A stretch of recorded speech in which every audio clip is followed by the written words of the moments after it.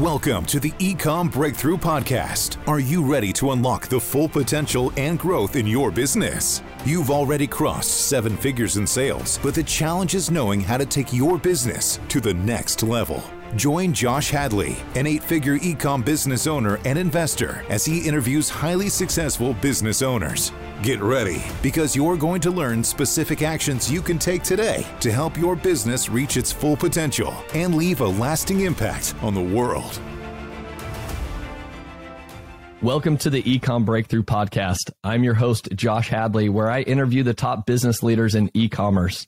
Past guests include Roland Frazier, Kevin King, and Stephen Pope. Today, I'm speaking with Harry Joyner, President and CEO of E-Commerce Recruiter, and we will be talking a lot about business strategy, hiring, and building teams to scale.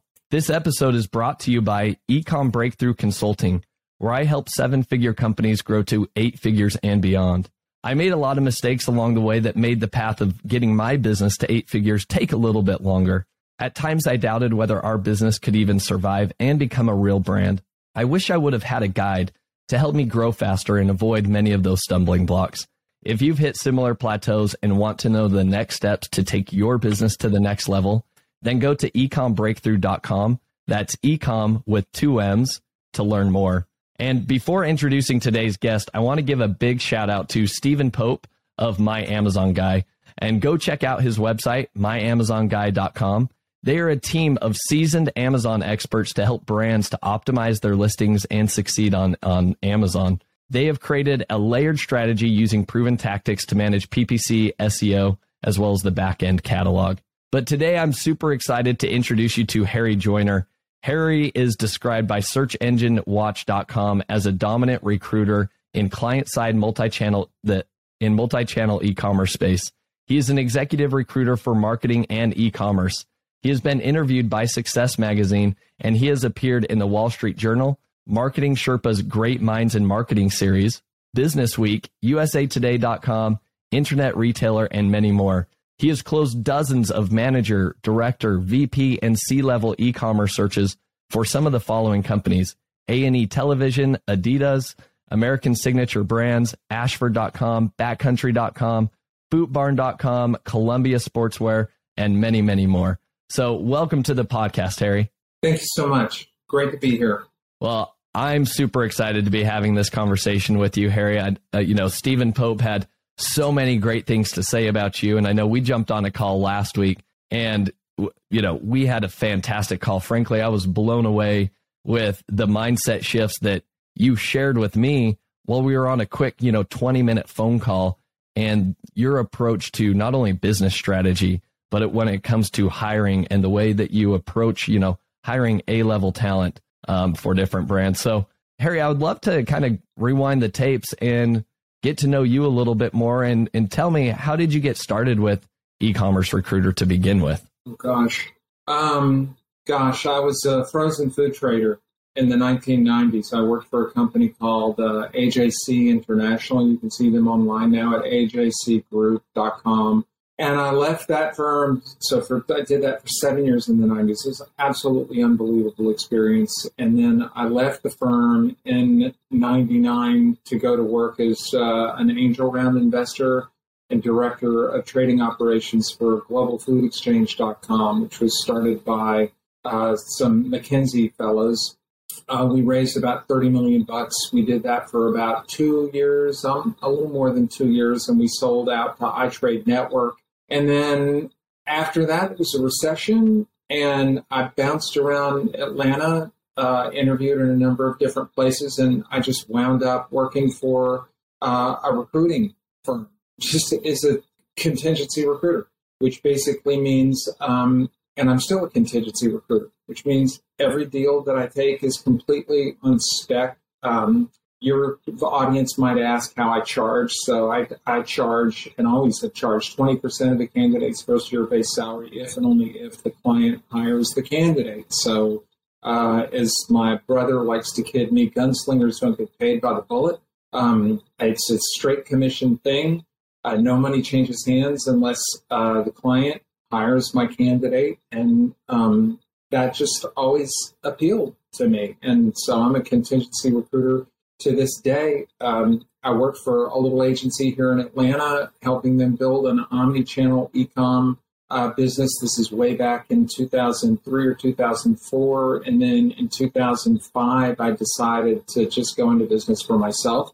And so I set up a home office that was in a different home, but today it's very much the same concept. I mean, this is what I look like. Clearly, I thought this was going to be an audio interview here or a video interview, but it really doesn't make any difference to me because the only thing that typically matters in my line of work is how I sound, And so I work from home, and we'll get called by, I think, 150 companies this year, people wanting us to handle their e-commerce searches. There's only two of us in our firm, me, and I've got a partner in my business named Alan Seibert. And Alan and I will take about 50 of those deals. So it's nice work if you can get it, right? Yeah, very, very impressive. Well, you obviously have an extensive background and you've seen a lot, especially as in terms of the e-commerce industry has changed a lot over the last 2 decades, let alone over the last decade alone, and more changes are continually on the way. But Harry, I think what's interesting there, you mentioned, you have a small firm, right? You're well experienced. Your results speak for themselves. If people go check out your LinkedIn profile, there's raving reviews of people that have worked with Harry.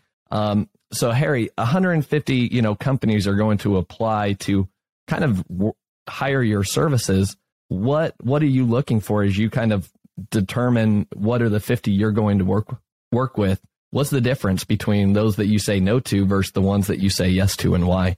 Sure. It's a great question. Well, so when people pitch us on a deal, so they pitch me and Alan, and it's a little bit like if you've ever seen a concept pitched on Shark Tank, it's a little bit like that.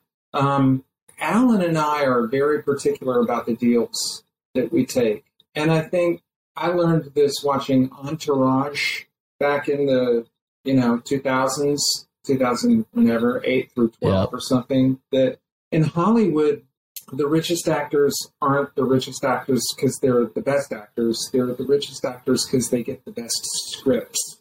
It's a lot like that as an e-commerce recruiter. So we like searches that can be closed on the back of a single story, right? So the brand, the client, they know what their business is about and who their business is for and what their unique selling proposition is. So why should anyone do business with them versus any option available to them, including doing nothing? We look for the underlying economics of the client's business. So do we understand how they make money? Do they understand how they make money? Do they understand how they're going to make money in the future? We tend to take a good hard look at things like size and scope of a 12-month file. We'll look at things like average order value. We'll look at things like recurring revenue and order frequency. We'll look at what it takes to actually bring that concept to life, the purpose and values and viewpoint of the brand. And we'll look at a variety of different factors to try and determine whether our audience, which is the top 3% of people in the e-commerce industry. I mean, 97% of the candidates that watch this podcast aren't going to, they're not, we wouldn't represent them on a deal anyway, because we're out there looking for load-bearing walls. Yeah. I mean, this sounds super salesy, but the fact of the matter is when people come to me and Alan, they expect us to be in the organizational transformation business, right? You come to us looking for a Steph Curry, a Michael Jordan, a Tom Brady. And it is like being an agent in Hollywood.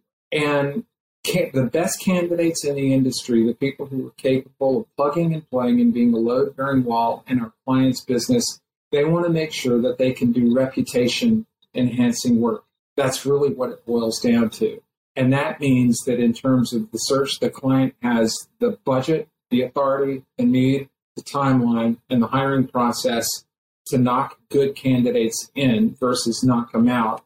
And the business has favorable underlying economics, that the client has clarity and ability and resolve, commitment towards e-com. And those are the things, honestly, that you need for an A player to do reputation-enhancing work in your business. Yeah. I love the strategy or the analogy that you made there with, hiring like the Michael Jordans or Steph Currys, right? If you think about that, as a business owner, right? If you want to attract a Michael Jordan or a Steph Curry, right? If you're an NBA owner, you've got to have a good team, right? And you've got to have a good vision and say, hey, here's the teammates that you'd be working alongside. Here's where we can go if we bring you onto the team. That's going to attract those A-level, talent and players to your team. Whereas if you're kind of confused, you don't have good economics behind your business, you don't know your numbers, you might be a little wishy-washy with your strategy, right? Or your vision for the business, you're not going to get that A-level talent to come join your team, because I think it's definitely like a recruiting process. Like, you have to sell somebody to your business at the end of the day. Harry, many of our listeners are established businesses that, they probably built a small team maybe at this point, but it's probably a few players. They're making 7 figures. They want to go to 8 figures and beyond, right? What are some of the things and best practices that you would recommend, business owners should be focused on now if they want to get to a point where they would be hiring your services, where they are that 3%, that very selective group of the audience that you would even consider working with? Well, this sounds crazy, but so I've been doing this since 2004. 5 hours a day, 5 days a week, 50 weeks a year. That's my connect time on the telephone all day, every day, talking to entrepreneurs, right? Whose businesses typically are between $5 million and $75 million in sales. So let's just clarify, when I say anything for the rest of this podcast, it's like my slam dunk customer is an entrepreneur who runs a business that's omni-channel, typically, or primarily online retailer, between $5 million and $75 million in sales. Why that range, right? Well, what I've discovered is that less than $5 million in sales, and they usually don't have enough money to pay me, and more than $75 million in sales, and they usually have a guy like me on their team, right? And more than $75 million in sales, what I find is that they're not really willing to take my ideas about what they should be doing. Now, this isn't necessarily ego talking, right? But it's a little like being a physician, in the sense that I treat entrepreneurs with a particular type of malady all day, every day. And I certainly recognize it when I see it. Most people come to me, they're looking for reliable growth. That's what they're looking for. And so what does that mean? There's good growth, there's bad growth, there's cash flow positive growth. Some companies are making a sale to get a customer. Some companies are getting a customer to make a sale. And so you have to kind of ask yourself, so what's my ideal outcome of owning this business? Yeah. You have to ask that question. It's a lifestyle business. Clearly I'm running a lifestyle business. I'm not trading on my good looks here, right? But for some people that are, I don't know, the first part of their career, let's say between 30 and 45 years old, running a $5 million to $75 million thing, it's the first person to live to be 150 years old has been born. So let's say you're 40 years old and you're going to run your business for another 7 to 10 years, and then you're going to go do something else. Well, you got a career path just like everybody else has a career path. And you kind of have to look at that and say, okay, if my goal is to have my reputation precede me as an entrepreneur and to have done reputation enhancing work leading this business, right? What does that look like? And when I was a kid, my dad, who built an enormous business here in Georgia, it's now like the 10th or 12th largest privately held company in Georgia. He and his partner founded it, and today it's a $2 billion thing. So it's enormous, and he's outrageously successful. He used to say your business strategy should be your exit strategy. Don't build it if you can't sell it. So, okay, that all sounds reasonable. If we say, okay, our business strategy should be our exit strategy, what does that mean? Business strategy should be your exit strategy. What happens, if we sell this thing in 5 years? What does that look like?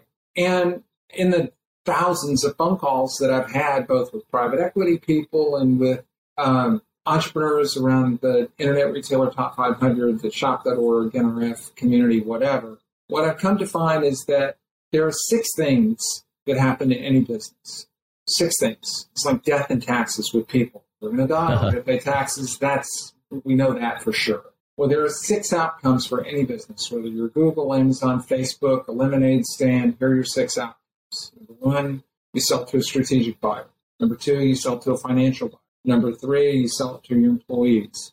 Number 4, sell it to your employees. Number 4, you go out of business. How could I forget? Or number 5, you die in possession. Is that 6, 5? I forget. Sell it to a strategic buyer, sell it to a financial buyer, sell it to your employees, go out of business, die in possession. 5. Okay. So you have to look at that and say, okay, which of those is most attractive to me? Well, probably not sell to a financial buyer. Probably going to, and I may or may not be able to sell it to my employees. Sometimes you can, right? Sometimes your employees are just, they're not that great. I mean, I talk to entrepreneurs all day, every day. You've got a dull, boring, and institutional concept in your business. You got dull, boring, and institutional people, pedestrian people working in your business. Are you really going to sell your business to them? Maybe, maybe not. Yeah. Right? So at the end of that, you say, well, I don't want to die out of business. I don't want to die in possession. So that leaves me with sell to a strategic buyer. So let's say you say, I'm going to sell to a strategic buyer. Now, who's the strategic buyer? Don't build it if I can't sell it. Business strategy should be your exit strategy. Why would somebody buy me? And then basically what you're doing as an entrepreneur is you're working all the time to reconcile what the business is about and who the business is for, and why should somebody choose to do business with your firm versus any option available to them, including doing nothing. And you're trying to, whip up a constellation of stakeholders, whether they are investors or employees or banks or vendors or customers or whomever. You're trying to whip up a constellation of them around your business based on a concept, based on an operating model, based on financials, based on what's in it for them. And anybody does business with you because it's reputation enhancing for them. And you have to figure out what's reputation enhancing for you and the guy who's going to buy you in 7 to 10 years. And that's, honest to God, the stories that I've seen unfold I've been doing this for 18 years, the stories that I've seen unfold in that band between $5 and $75 million have been amazing. And I've seen some people go out of business or get hit by a bus or whatever. And I've seen some people sell to strategic buyers and make a lot of money. And it's always really exciting when that happens. Yeah. Well, Harry, I think that's an amazing, way to approach business, right? I love that starting your business strategy should be your exit strategy. And I think that is like the first step that any of us listening to this podcast should be focused on right now, and having a clear vision of like, what am I driving towards, right? Is this going to be a long-term, like I'm just selling it to myself, I'm going to own it for eternity? Or is this like, you need to start building it towards a strategic buyer? And as you do that, I think it shifts your mindset in terms of the different strategies that you would employ, to further the overall business strategy. So I love that. And Harry, you have so many examples and case studies that I want to dive into. So why don't you share some of those? Let's start maybe with a successful, case study here where, tell us where the brand started from, right? Obviously we're between 5 to 75 million. Who was it that, you worked with to bring onto their team? What are some of the strategies or things that they did? And what was the end outcome, right? I think you mentioned some of them have even sold to strategic buyers, which is excellent. And then on the flip side, what have you seen in terms of people that have gone out of business? What were some of the failures or mistakes that everybody should be learning from that you've seen? Yeah, it's funny. I didn't realize you're going to ask that question. I'm glad you did. I'm sitting here looking at a spreadsheet, basically, that I've made for myself of all of our receivables and the deals that we've done. I mean, there are a lot of, we've closed deals for Academy Sports. Academy Sports has been very successful. We've closed deals with My Patriot Supply. They were successful. We closed deals with, Bulk Reef Supply. There's a company that's now private equity backed that was very successful. Big Name Commerce, very successful. I guess I'll see if I can answer that with some generalities. So in general, what I see is that, okay, so you think of growth, I guess you're on the other side. So if I go up, like, okay, so growth goes like this, or does growth go like this to you, right? Yeah, so that way worked right there. Okay, so it goes like that. All right. So typically what happens is people want to grow between, let's call it 20 and 30% per year. And it's hard to do that.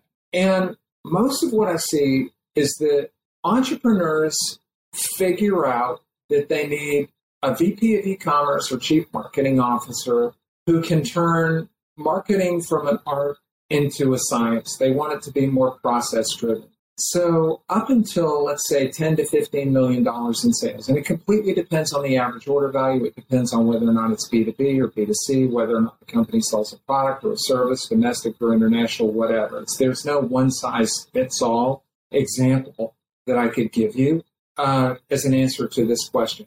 Yeah. But it seems like once the company gets to about $15 million a year, they want to turn marketing more into a process. And they want a process for acquiring customers, improving the average order value, and improving the order frequency. The model that we use to help people step through this is something called the Ansoff Matrix. Right? Okay. So if you Google Ansoff Matrix, it's a 2x2 grid that says there's 4 ways to grow any business, period. End of story. Lemonade stand, airline, doesn't matter. You sell old products to old customers, old products to new customers, new products to old customers, and new products to new customers. That's how you do it. And so it starts with a financial calculator, and you say, okay, we're at $15 million now, and we want to be at $50 million in 5 years.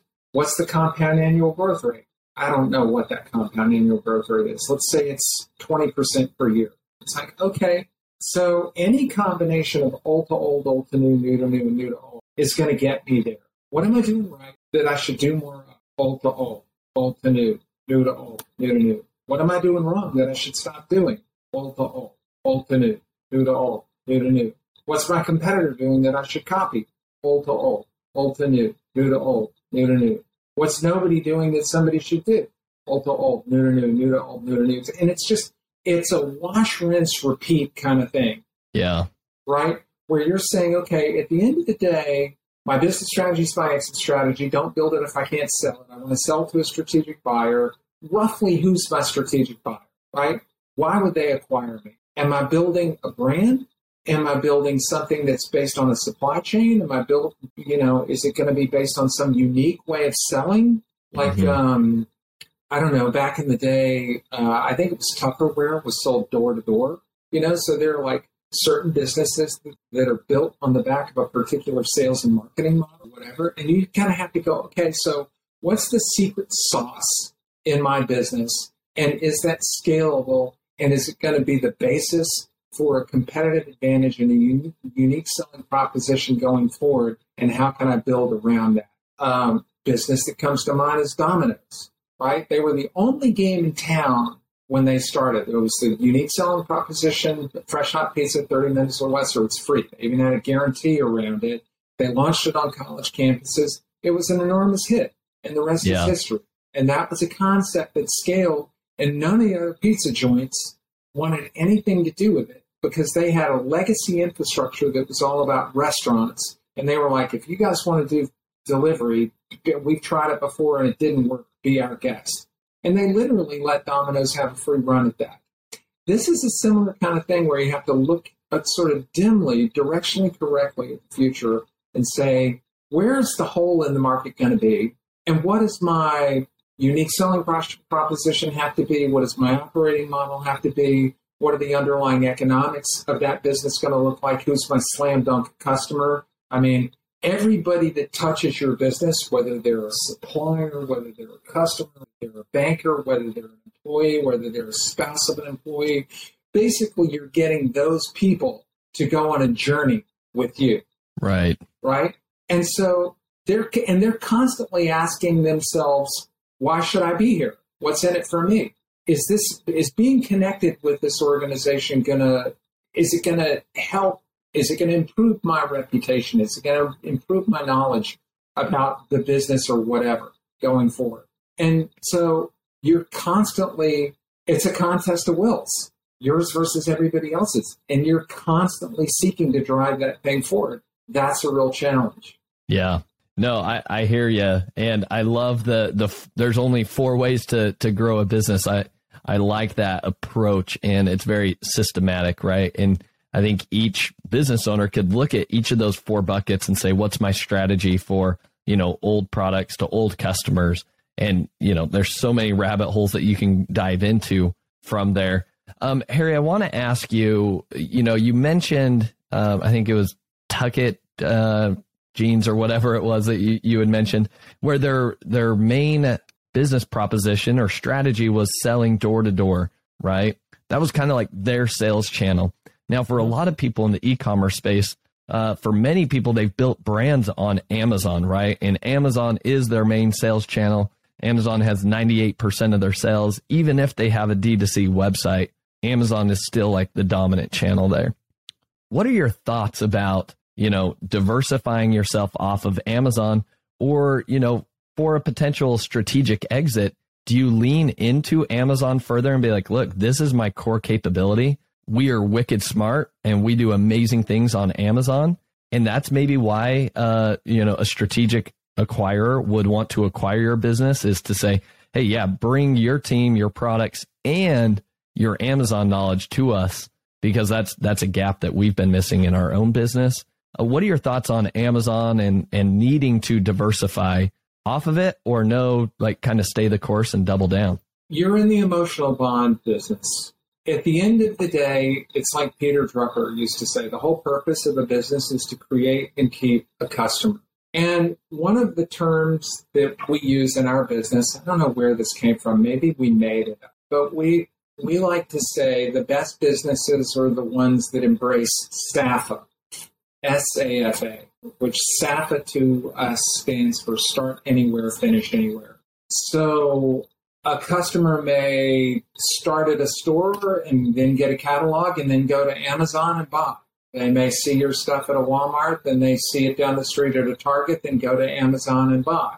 Or they could go to your DTC site, then go to your mobile site, then get retargeted to somewhere else, then go to a Walmart and buy. Or somebody could this, that, and the other thing, and maybe they call a call center. It's like, right. You want to turn your funnel, whatever that is, into a greased chute. So you have to understand the built-in biases of who the customer is and how they think and how they buy and how they make decisions. And is there a built-in bias to the way they make decisions? And you want to sell to the customer the way they buy and the way they feel better about themselves because of their relationship with your brand. Basically, you're in the emotional bond business. Yeah. So some people feel like they can do that best on Amazon, and some people can. I mean, if I were selling batteries, one time we did a search for Energizer, and Energizer wanted to be all things to all people as long as Energizer could sell them on Amazon. But this is a long time ago. I don't know what Energizer is doing now. But in a business like batteries, where there's a gazillion reasons that you would want to get your batteries from Amazon, subscribe and save, or as an add-on whenever you buy a toy, or whatever. Yeah. I don't want to get into all that. But I mean, for some businesses, it's like, look, we're just going to continue to sell on Amazon. That's fine. At a certain point, you have to understand that when you sell on Amazon, you're feeding the army that's going to attack you, without exception. Yeah. Your margin is their opportunity. We've all heard that, right? And so be careful, right? Because Amazon is a cruel mistress. And so ask yourself, I'm not McKinsey. I didn't go to Harvard, right? I went to an average business school, and just the only thing that allows me to just rap out all of this crap so slickly is just the fact that I've done it all day. That's the only thing that qualifies me to have this conversation at all. And the benefit of that is that none of what I'm saying here is like that strategic. Like just ask yourself, if we were going west and we just decided we were going to go west, we were going to take a motorcycle trip, we were going to go west, does it matter for the first 500 miles, as long as we're going west, whether broadly we're going to Seattle or San Diego, no. Like, we are really only going to start making real decisions that are going to impact the final destination in our business once we get to about Arkansas or Oklahoma or Colorado or whatever. Then we're going to start making some decisions. But until then, all you have to be is just directionally correct. And it's like that with an entrepreneur. If you say, look, all I know is that in 7 years, I want to sell to a strategic buyer. That's enough. Today, if all anybody got out of me was like, gee, that's an interesting dude, and, that's the bit about being directionally correct was enough. Yeah. Just go west, sell to a strategic buyer if that's in fact what you want to do, or sell to your employees if that's what you want to do. And then if you say, okay, I want to sell to a strategic buyer in 7 years, who possibly is the strategic buyer, right? Because I'm making this up. This has nothing to do with anything specific here, but let's just say, for example, you had a little brand and you thought you wanted to sell to a pharma company in 7 years. Well, whether or not you sell to Johnson & Johnson versus Merck, they're both pharma companies, but they do radically different things.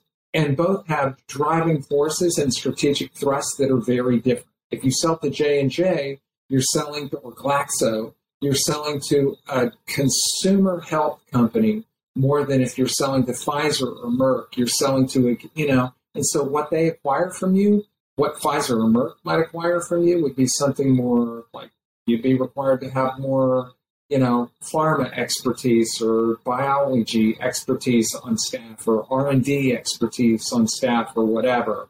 Whereas if you sold to J&J, they're really going to buy a brand. So it's just knowing that helps you staff up. And okay, fine. Broadly, now I'm going to go get people who know how to build a pharma brand. I'm going to go get people who know how to sell Amazon 1P, for example. And my next Amazon hire, for example, is going to understand targeted emails, and they're going to understand, A+ content. They're going to understand EDI integration and vendor lead time and fast track eligibility and stuff like that. It's just, if you know directionally where you're going, that crap can inform the little decisions that you make today. You just want to paint in broad strokes. That was long, but you get the point. Yeah. No, I like that. And I think that's a fantastic takeaway. It kind of leads me into my next question here. Even for our own brand, we've crossed 8 figures here. We, 10.5 million is what we'll do this year. We are wanting to go to that 50 million in the next 5 years, right? We are planning to exit our business to a strategic acquirer. That is our plan. So personal question I'd be asking you, Harry, is how do we determine which, what is the next best hire for us to genuinely take our business to the next level? Is it, a director of e-commerce, or is it a CMO, that can run all of the marketing? How do I, and maybe from your experience of these 150 people that apply to work with you, do they come to you knowing what specifically is I need a CMO? This is specifically what I'm looking for. Or do they come to you kind of with the same question of I know I want to take my business to the next level, but what are the specific roles we should be adding right now, and which ones should be added at the right time? Okay. So for your viewers, if you go to harryjoiner.com, HARJOINER.com, that resolves to my LinkedIn profile. And a lot of people really seem to dig my content. I have 26,000 followers on LinkedIn, and it's a very engaged audience, and they're all e-commerce people, and those people are very smart. Those people are the genuine article.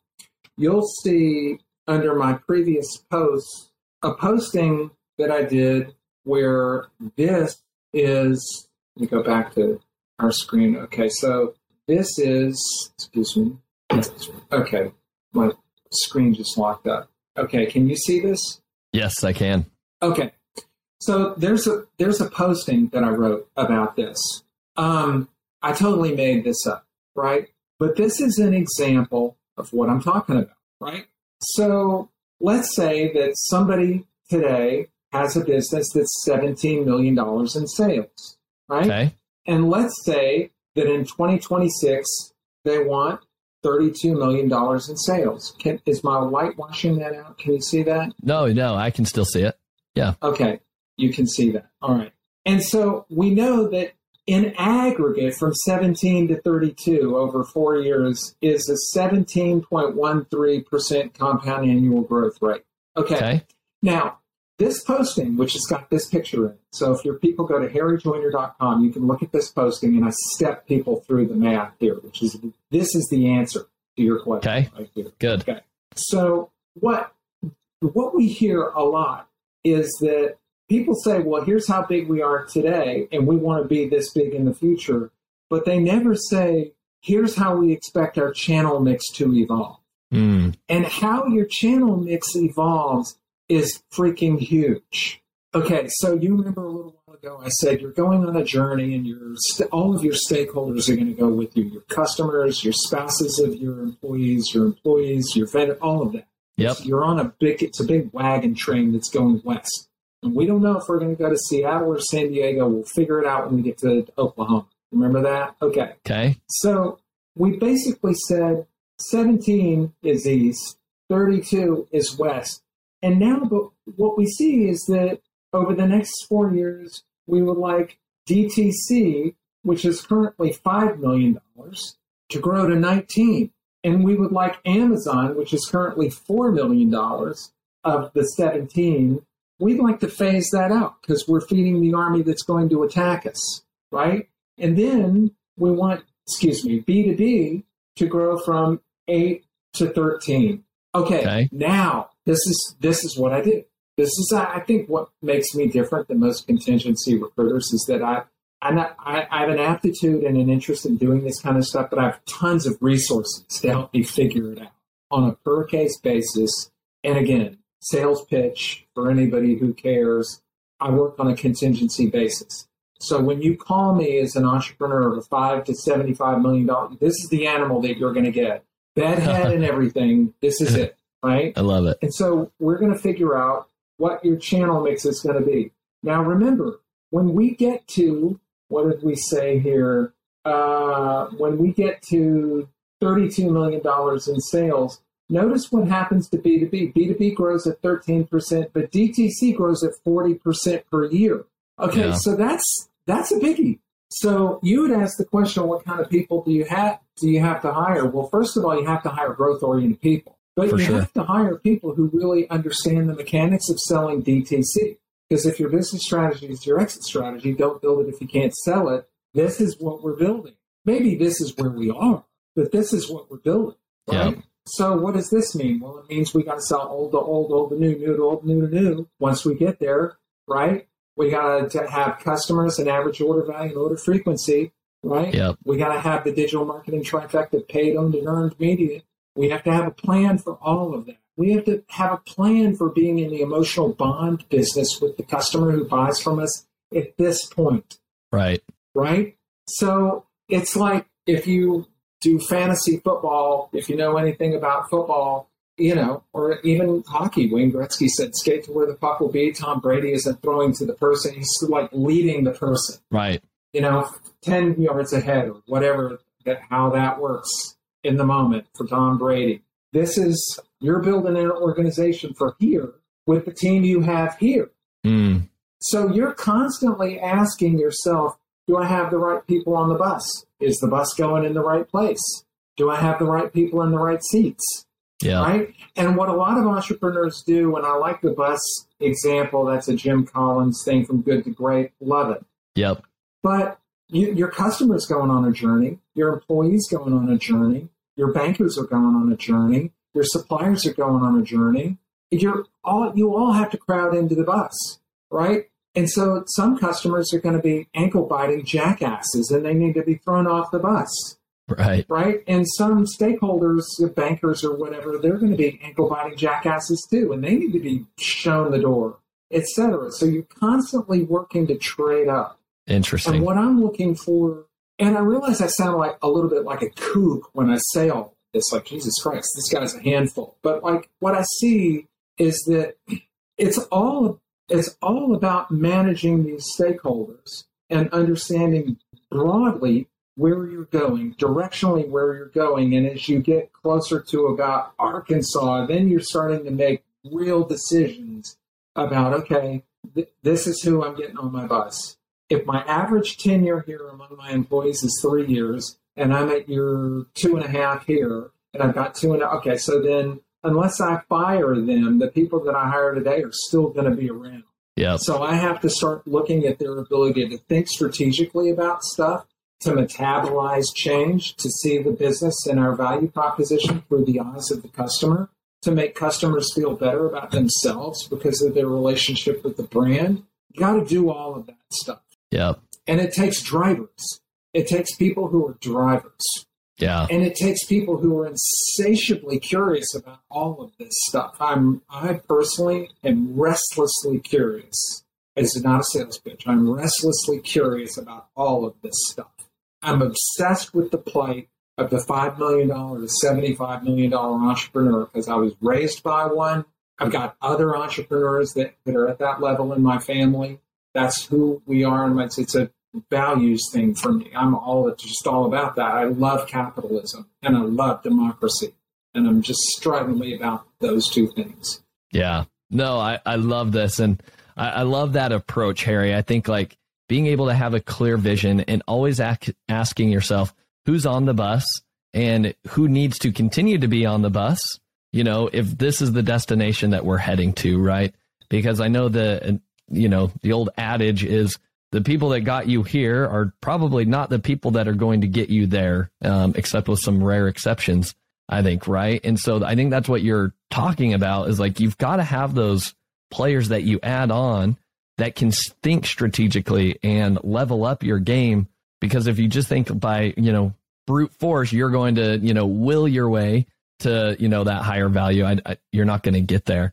So another question I wanted to ask on this note here, Harry, is, we're talking about adding the very capable team member to the team.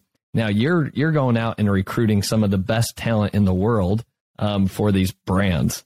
How do you weed out, the wheat from the chaff, so to speak, right? How do you know this guy is really good versus, I think there's maybe some better talent out there, and maybe what are some pointers that people could apply even to their own internal hiring processes, even if they're hiring somebody at just like a customer service level? What are some of those things that you're looking for in A-level talent that says to you, this guy's good? This guy would be a good fit. Yeah, I like people who are smart. I mean, you can tell when somebody's smart. I like to be intimidated, frankly. When I first started recruiting, I don't like, I've been a recruiter for 18 years. I'm in my late 50s, so I've been around forever. When I first started recruiting 18 years ago, I had a real problem with like panic, and like fear of the phone for the first probably year and a half that I did it. And, before I would call a VP of e-commerce, there wasn't a big list of VPs of e-commerce. My palms would sweat and I would just be like, oh my God, and they would freaking sweat. It was annoying as hell. Yeah. And over time, what I learned was the people who were in the top 3% of the industry are the people typically who make my palms sweat. And over time, I began to link a lot of pleasure to the fact that I was getting sweaty palms. Interesting. And that now that's the canary in the coal mine. If I'm on the phone with a candidate and they start asking me a bunch of questions about, okay, so you say your company you say your client has a $50 million business. What percentage of that is B2B versus B2C? Okay, so $25 million DTC business. Okay. Let's talk about that. What percentage of that is third-party markets versus DTC, where they have a website, a shopping cart, etc.? Yeah. Right. Now, what percentage of that is mobile versus desktop? And what percentage of that is, where's that traffic coming from? Is it, direct, organic, paid, referral, social? And then I realized, oh, shit, they've got more questions than I got answers. And my palms start to sweat. Yeah. So I'm a very insecure person. Very insecure. And over time, I've learned that actually my insecurities are a feature. They're not a bug. I love my insecurities. That's where the money is.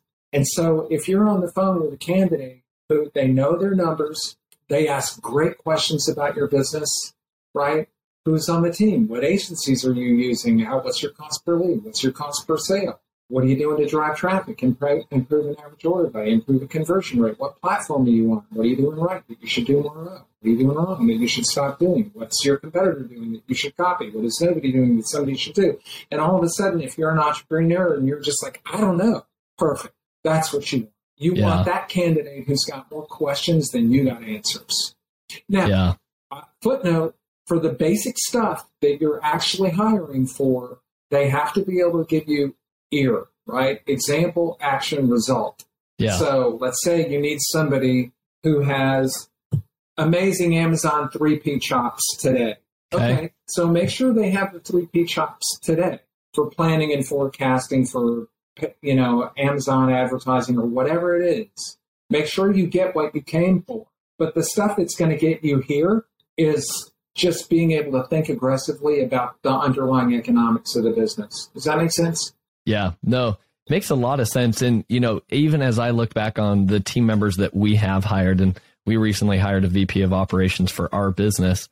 And to be honest, as I go back, I don't think I've ever come to this realization until I spoke with you about this. And you kind of shared those insights where honestly, the candidates that have been the best that we have ended up hiring are honestly the ones that I was kind of most nervous for going into their interviews, where I was like, I need to come prepared because I know they're going to ask difficult questions. They're going I almost feel like I'm going to need to sell them on my own business and establish the fact that we have our crap together and we need to bring them onto our team. I still need to be knowledgeable enough.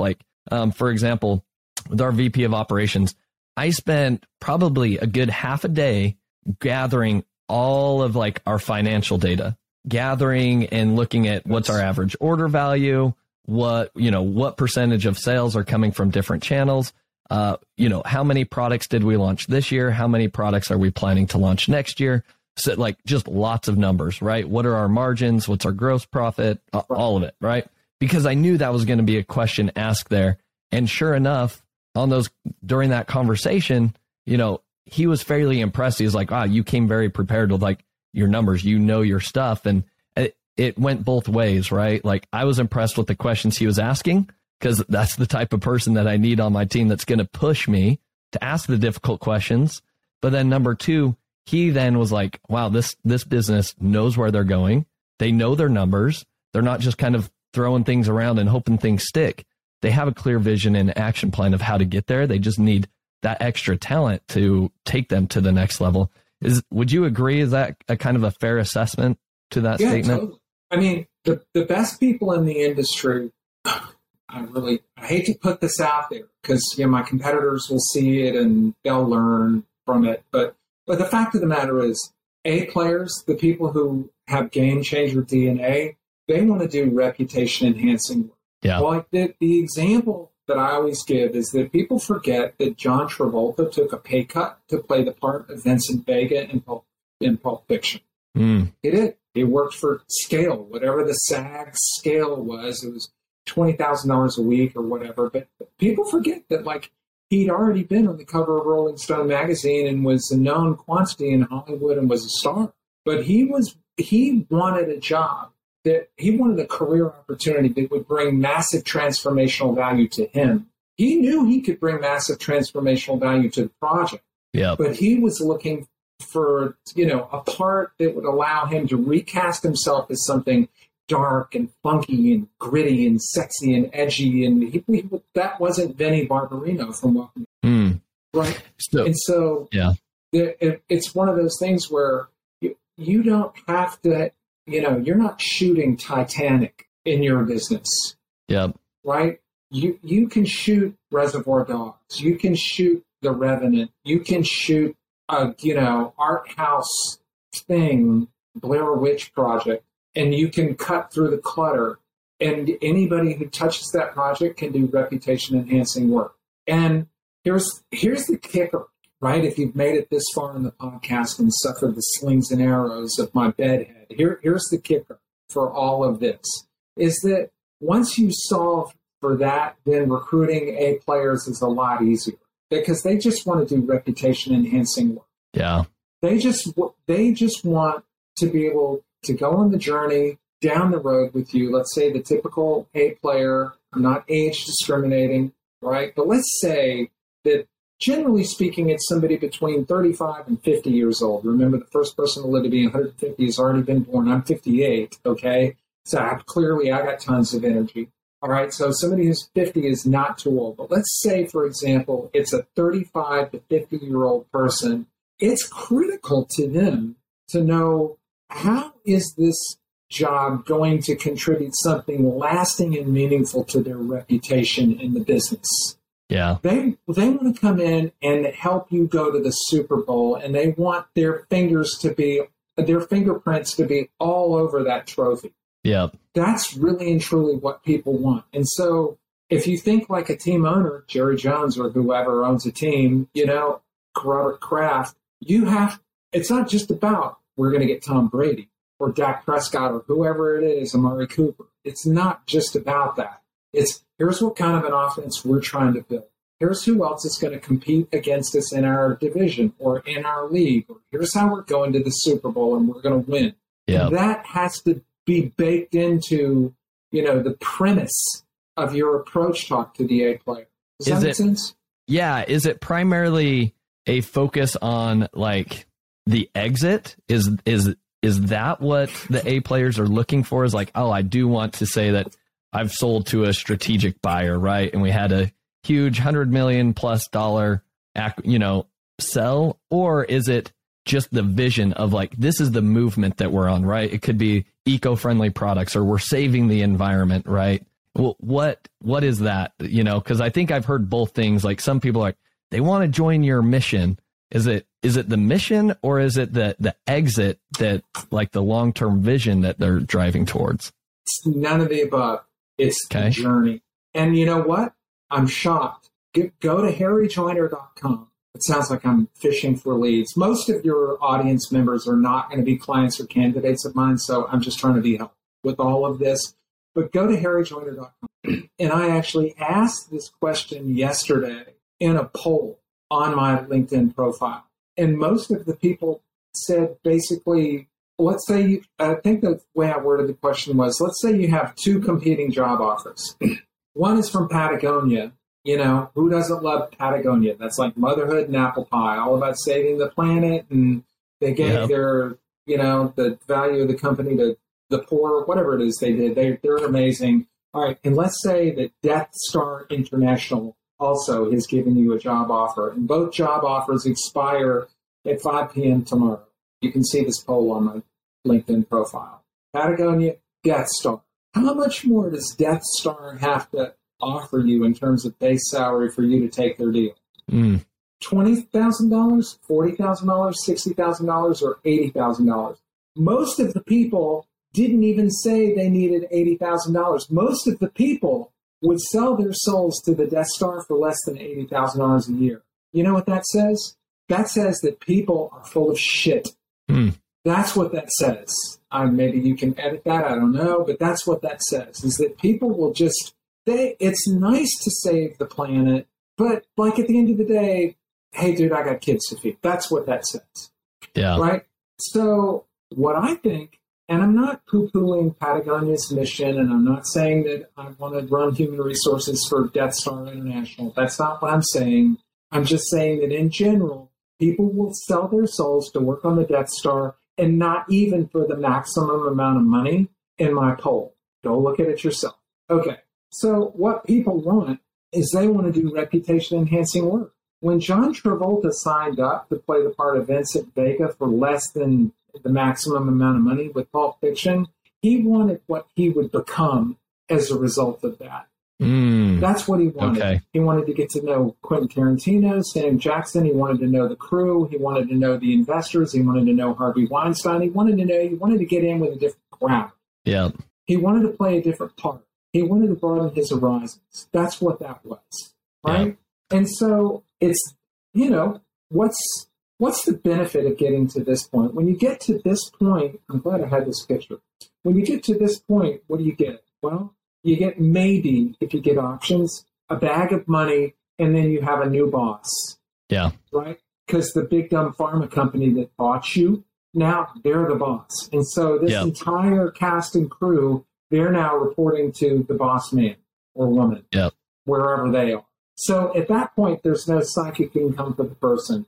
The value of the opportunity is the skills, the abilities, the talents this person will cultivate, what they learn, who they get to know, what they will do, right? That's really what life is about. Yeah. Yeah. I love that. Yes, that's a fantastic mindset shift. And again, it goes back to, I just had this experience with our VP of operations. He left his former job because he felt like he'd kind of tapped out his potential in terms of learning. He'd gotten it to this point and he was like, yeah, I don't see where I'm going to push myself or grow further. And then he saw, he'd stumbled upon our job listing and he saw like, these are the challenges that I would love to take on because I'm going to learn new skill sets. I'm going to learn more about Amazon. I'm going to learn more about, just D2C. And this is a different opportunity to take them to the next level. But through that process, and I'm kind of teaching myself as I go through this, through that process, he knew the skills, talents he would develop with us. And that's why he was willing to say, hey, I do want to join you guys. You might be a smaller business than what I was currently working for, but the person I'm going to become through this process is going to be reputation enhancing. So I love that. Right. That's and great. One other thing that I'll piggyback onto that, because you just nailed it. All right. But one other thing that I will say here is that notice how much the business is changing for DTC right there. Right. Yeah. And so if you have let's say, what is this? 5, 1, 2, 3, 4. So let's say that this is a 5-year job in the year 22, 23, 24. Okay. I'm looking at it in reverse. Basically what this is it's not, this is a 5-year job, but for this, the person who runs this is more like a 3-year job, or actually it's like a 1-year job 3 times. For this B2B, it's more like a 2.5-year job that you've had twice, right? The sexiest, coolest, funnest job in the entire house is going to be this green one right there. Yeah. And so that's the thing. If somebody's with you 6 years, you need to make sure that they get 6 years experience once, not 1 year's experience 6 times or 2 years experience 3 times or whatever. People want to do reputation enhancing work. They want their reputation to precede them, right? By the time Harry Joyner shows up to a meeting, people know he's a recruiter, an e-commerce recruiter, and they, that whatever discussion there's been about Harry Joyner has been on the basis of he's this ninja e-commerce recruiter. Yep. And so when I go in to meet anybody or I talk to anybody on a Zoom call or what, I don't have to prove myself. My reputation has preceded me. It doesn't mean I'm smart. It doesn't mean I'm handsome, clearly, whatever. It just means that my reputation as an e-commerce recruiter has preceded me. I'm like an ice pick, okay? I'm absolutely priceless if you need an ice pick, and I'm worthless if you don't. And Makes sense. That's what most people want by the time they get into their 50s. If their reputation is preceding them, they want to be like Meryl Streep or Eric Clapton or, anybody who's older, but they're well known for one thing. And they want claim to fame stuff to support that contention that they're the ice pick for that one thing. Here's the guy who built company X, took it from a $17 million thing to a $32 million thing, but built a $19 million DTC business up from $5 million. This green line is going to be the basis of a claim to fame for any candidate. That's what they want to hear about. Does that make sense? I love that. Yes, it makes perfect sense. And man, it's such a great mindset shift. And Harry, we've gone over our kind of initial time that we were talking about doing this podcast, but I think this has been so valuable, not only for myself, but I think for our listeners to have a completely different way to approach the way you're hiring people and the way that you're casting your vision for your business. Harry, I've got a few kind of quick spitfire questions that I'm going to ask you here to kind of wrap things up. But before I get to that, I love to leave the audience with 3 actionable takeaways from each episode. Here are the 3 takeaways that I noted, Harry. Let me know if you think I'm missing something here. I would say action item number 1 is if we go back to the beginning of the podcast, is the comment you made about your father, your business strategy should be your exit strategy. Yeah. I think that's where it all begins. And you listed 5 different ways that you're essentially going to, exit your business, whether you do it by choice or it just happens as a natural consequence of your inaction, so to speak, right? That's got to be action item number 1. You've got to get very clear with what is that exit strategy look like for you? And even if you're the type of person that's I want to hold this in my family for eternity. Okay, well, if that's your approach, then start formulating what that's going to look like. Action step number 2 is you have to start understanding your business and the financials. We talked about this and you shared so many examples of you've got to know your average order value. You've got to know your repeat purchase rate. You've got to know how many units you're selling, how many are repeat purchases versus new purchases versus old customers buying old products and old customers buying new products, right? You've got to know the intimate details of your numbers, because if you don't, you're going to have a problem when we get to step number 3 here. And step number 3 and action item number 3, I would say, is you've got to cast a vision of what your exit is going to be. Where are you going in the future? What does your 5 to 7 year plan look like? And how are the people that you are trying to recruit or bring onto your team, especially A players, how is what you're trying to employ them to do going to be reputation enhancing for them? And you've got to get very clear with that. I love the John Travolta analogy that you shared with us there. People are willing to take maybe even a pay cut to join your mission if they feel like the reputation enhancing, experience that they're going to get outweighs, the monetary compensation. And so I think for business leaders and CEOs, if you genuinely want to take your business to the next level, you've got to get really good at all 3 of those action items that we shared today. What do you think, Harry? Anything else you would add? I think that's right. For anybody who made it this far into the podcast, I would say thank you. I have a process for all of this, right? If anybody wants to call and just chat about any of this, I want to stress, I didn't go to Harvard. I never worked for McKinsey. I didn't go to Wharton. It's none of what I do. It's all designed to be, it's very back of the envelope stuff. And so in this example, I made it up. Could have been any client, that I've worked with. I hear all the time, well, we want to be 17 million and we're looking to grow to 32 million in the next 5 years. And where does that number come from? Well, an entrepreneur just thinks, well, I hope to be twice as big. That's where the number comes from. They just pull it out of the air. And I don't fight them on that. I just say, okay, hypothetically, let's say you doubled the size of your business. What percentage of that would be DTC? What percentage of that would be Amazon? What percentage of that would be Target, Walmart, eBay, Overstock? What percentage of that would be domestic versus international? What percentage of that, and what percentage of that would be 1P versus 3P versus blended 1P, 3P, right? But they might go, I don't know. But that's okay too. I'm not condemning that, because you'd have to be Karnak on Johnny Carson to know the answer to that. You'd have to be, clairvoyant to understand that. What I really want is for the person to just broadly, vaguely know we're going west and we think we're going to Seattle, but we may change our mind when we get to Tulsa and start heading down to San Diego, but we don't know. We'll figure it out when we get to Tulsa. That's good enough. If I worked for McKinsey, you paid me a ton of money for that. Mm-hmm. And so none of that is really hard. But as you start to grow your business, this time next year, when you think about all of this again, you would know, okay, so Tulsa is in another 24 months. I'm going to have to make the decision.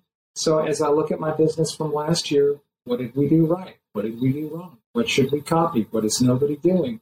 How did we do old to old, old to new, new to old, new to new? It's just high-level crap that trust me. If I can do it, you can do it. It's just off the top of your head. You can do it with a 6-pack of beer and a legal pad and a football game in front of you. It's not designed to be hard. I have a process for it. If somebody wants to call me and learn more about the process, they're welcome. I love that, Harry.